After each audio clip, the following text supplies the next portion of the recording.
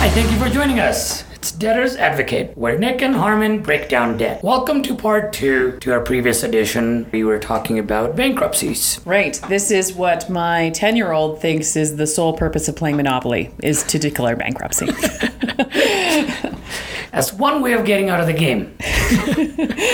So today we'll be talking about the second segment to the bankruptcy part, where we're going to be explaining how the length is determined when we were referring to surplus income in the previous session, and how the discharges are obtained when it comes to bankruptcy, and what your duties are, so what you need to essentially do from your part in order to be eligible for a discharge from bankruptcy. Right, so surplus income. This can be a bit of a confusing topic when we talk to clients about how it's calculated, what it is. I'll be very clear on what happens is the superintendent of bankruptcy sets a standard. Forever, how many people are in a family unit? Now, a family unit consists of everybody in the household that you're essentially supporting. Typically, it's for children under the age of 17, as well as your spouse. So for each amount of people that are in the household, the superintendent gives a certain number of income per month and says, this is how much it costs for a family to live on the low income cutoff scale. So it's not like they're expecting that you're going to live in luxury with this particular amount of money. They say, if you make this amount of money or less, you're considered low income, you would qualify for additional supports and things through the government. They use this scale for other calculations when they're calculating out, Alberta Works or GST credits, things like that. So for example, a family of one, you're single, don't have kids, don't have a spouse. At that point in time, your superintendent standard is $2,243 per month. That's how much income you can make before you're in that surplus income category. And it increases for however many people are in a family unit. This number changes every year. So just from our perspective, it gets a little challenging for us to memorize these numbers because they change every year. A family of two is around $2,700 and so on and so forth. So what happens is, every month, you'll be reporting to the trustee how much money you and your family are making per month. And then we're going to take that calculation and say, okay, how much over and above this standard are you? And simplified, half of that is what needs to be paid into your bankruptcy. So let's say, for example, we have a single person and their superintendent standard is $2,250. We'll round it up. And they make $3,250 per month take home. That's $1,000 over and above this superintendent standard. So cut it in half, 50% of that gets to be paid to the trustee to go into that estate, that pot of money that I was talking about, that gets dispersed to your creditors. In a nutshell, that's the basics of surplus income.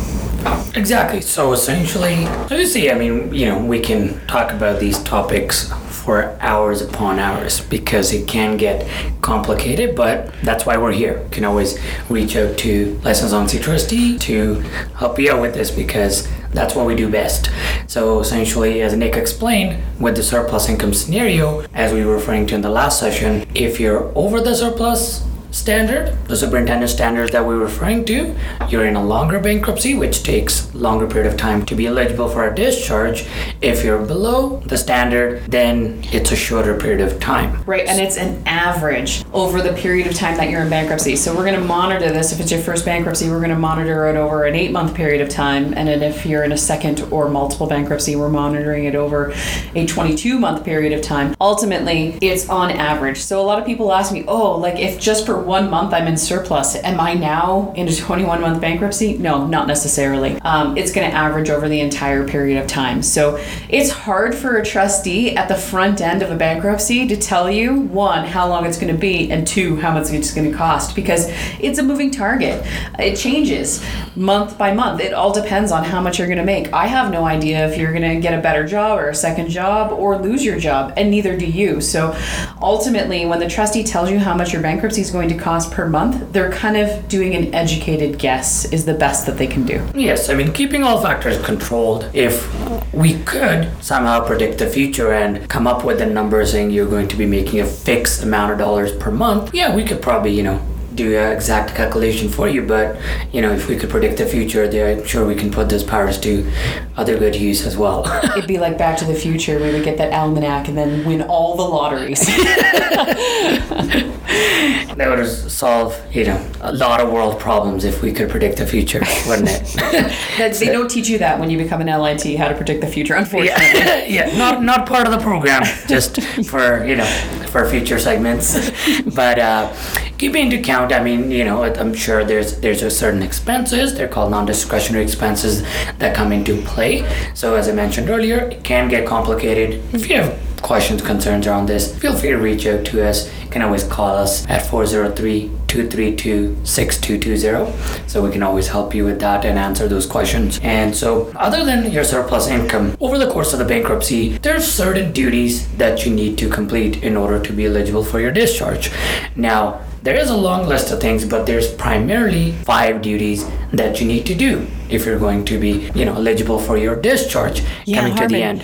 We should count these down like David Letterman's top 5 things that you need to do to complete your bankruptcy. All right, well, how about it, Nicole? All right, coming in at number 5. You need to do your income and expense statements. So every month, the trustee is going to require you to submit these income and expense statements where you show us how much money you make, how much money you spend, and you're likely going to attach your pay stubs and any bank statements attached to that, because obviously we need to see proof on how much money you've made, because now you understand that we have this surplus calculation that we have to do from month to month. Number 4 is you have to assist us as the trustee to complete your taxes, your personal income tax returns. So these are for the year that you file for bankruptcy, so that would be this year, 2020. And if you haven't done your previous year's taxes, you also have to assist us with completing those taxes. Number 3. So number 3 is those non-exempt assets that we talked about in the previous sessions. So we said there are certain assets that are exempt, and you get those provincial exemptions as well. But if there's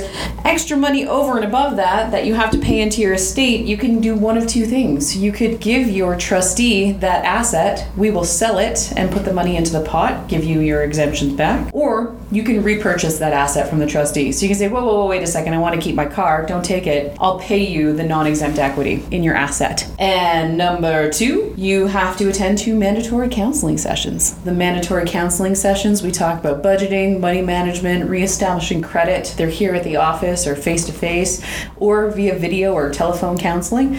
It's about a half an hour long, one-on-one, and we just help you reestablish yourself after the bankruptcy. Yeah, exactly. So those counseling sessions are where we try to step in and see if there's topics, things that we can help you with. So they are mandatory, but in the end, the goal is to prepare you and equip you with skills and tips, tricks to if you're able to rebuild your credit, budgeting, money management, root causes. So we try to cover various topics. Yep, and coming in at number 1, the most important thing, not the most important thing, all 5 of them are important, but number 1 of things that you need to do to complete your bankruptcy is you have to make payments. So ultimately, if you don't have to pay any of your realizable assets back and you don't have to pay any surplus payments, you would have to pay nothing to file for bankruptcy. But somebody has to pay the trustee to do the job. We put in a lot of work into bankruptcies, so there are things called voluntary payments. So each trustee is a little bit different. It'll range anywhere from about $1,800 to about $2,200 in total to file for bankruptcy. And that would be over a 9-month period of time if we were talking a first bankruptcy. So you do need to make your voluntary payments to your trustee before you can get your discharge.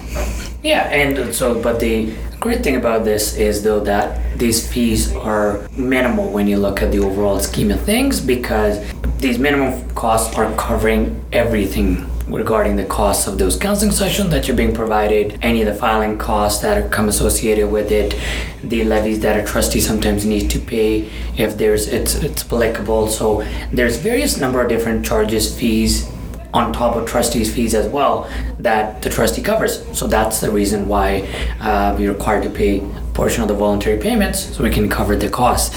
And keep in mind though, general scheme of things, trustees' fees are built into the legislation.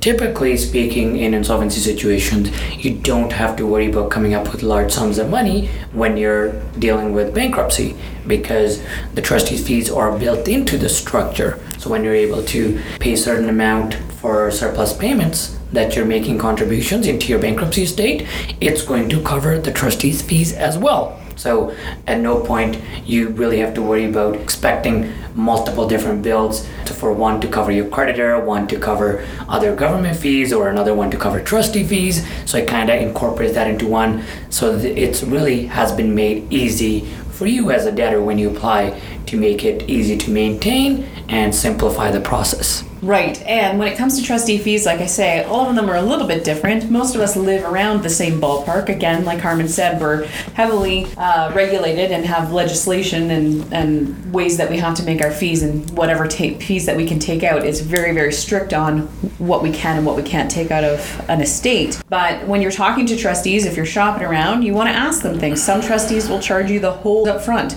Some of them will want a deposit depending on your particular situation. Some will charge a little bit more, some will charge a little bit less. My recommendation is when you ask them and they talk about their fees, ask them, what kind of service am I going to get? Who am I going to be talking to? Am I talking to an expert right now? Am I talking to somebody who understands what's going on with insolvency? How many people am I going to be talking to in your firm? How many people are in your firm? How often do I need to report? These are all really good questions to be asking your trustee before you decide to file for bankruptcy. Because again, this is a marriage you can't get out of. Yes, as to add on, but keep in mind, it's trustees do adhere to a strict ethical standard. So as long as you're talking directly to a licensed on-site trustee, you can be rest assured that you shouldn't have to worry about trying to shop around for different fee structures, because trustee firms are not like other models out there where you may have to shop around to 10 different places to try to negotiate the best rate. So you don't have to worry about that. So it saves you time to say, as long as you're talking directly to a licensed on-site trustee firm, you are saving tons of time trying to go around to find solutions for your debts. Yeah, maybe pick the one that you're willing to run a marathon with. That's what I say. Find the trustee that you're like, I can run a marathon with you. I agree. So, we are, as we mentioned earlier, our role is impartial, but we are there along the way to help you with the process. So we are going to be there running the marathon with you when you look to the side. Exactly. We might be running slower, maybe panting a little bit, because I don't run. If I'm running, there's a problem. You should run too.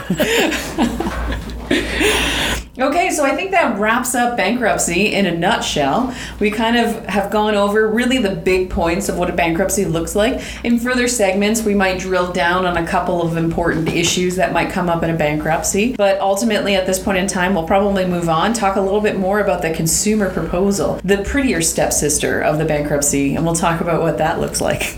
Yeah, so as we say, the bankruptcy is not the only solution, and is generally the last resort that we fall to, but hopefully we've done our job to kind of break down the basic steps in the bankruptcy, so kind of provide you with the tools to understand how it works and answer some of those basic questions that you may be thinking about if you're dealing with a similar situation. As we know, with the current times, there's tons going on with COVID situation going on, a lot of Albertans out there, and even across Canada and in fact worldwide, lots of jobs have been affected, economies are hurting, so it's a lot going on. So if you're dealing with these similar situations, as I mentioned, don't hesitate to reach out to a licensed on-site trustee, because we can provide you the impartial and honest information to provide you with the information that you need, because these are odd times, unprecedented times, where you do need to talk to someone who knows about what's happening and what's out there in relation to all the options that are available when you got financial debt problems. So don't hesitate. Make sure you reach out to a licensed on-site trustee if you do feel like that this is something that's applicable to you. Once again, you can always reach out to us at 403-232-6220. We hope you've found this segment useful. And subscribe on any of the places that you listen to your podcast. So Apple Podcasts, Google Play, Google Podcasts, or Spotify. Find us there under The Debtor's Advocate. You can find us on Facebook at The Debtor's Advocate, as well as on Twitter and Instagram. So we'll have lots of resources and tools there for you, as well as you can take a look in the show notes for anything. We're going to have a little chart there to talk to you about bankruptcy. So it's a really good visual infographic that can help you kind of step by step look through what the bankruptcy process looks like. Yes, and as always, submit your feedback, ask us any question that may be coming to your mind, and we look forward to hearing from you. And we want to thank you for joining us on this segment. It's Debtor's Advocate, where Harman and Nick break down your debts. Stay awesome, everybody.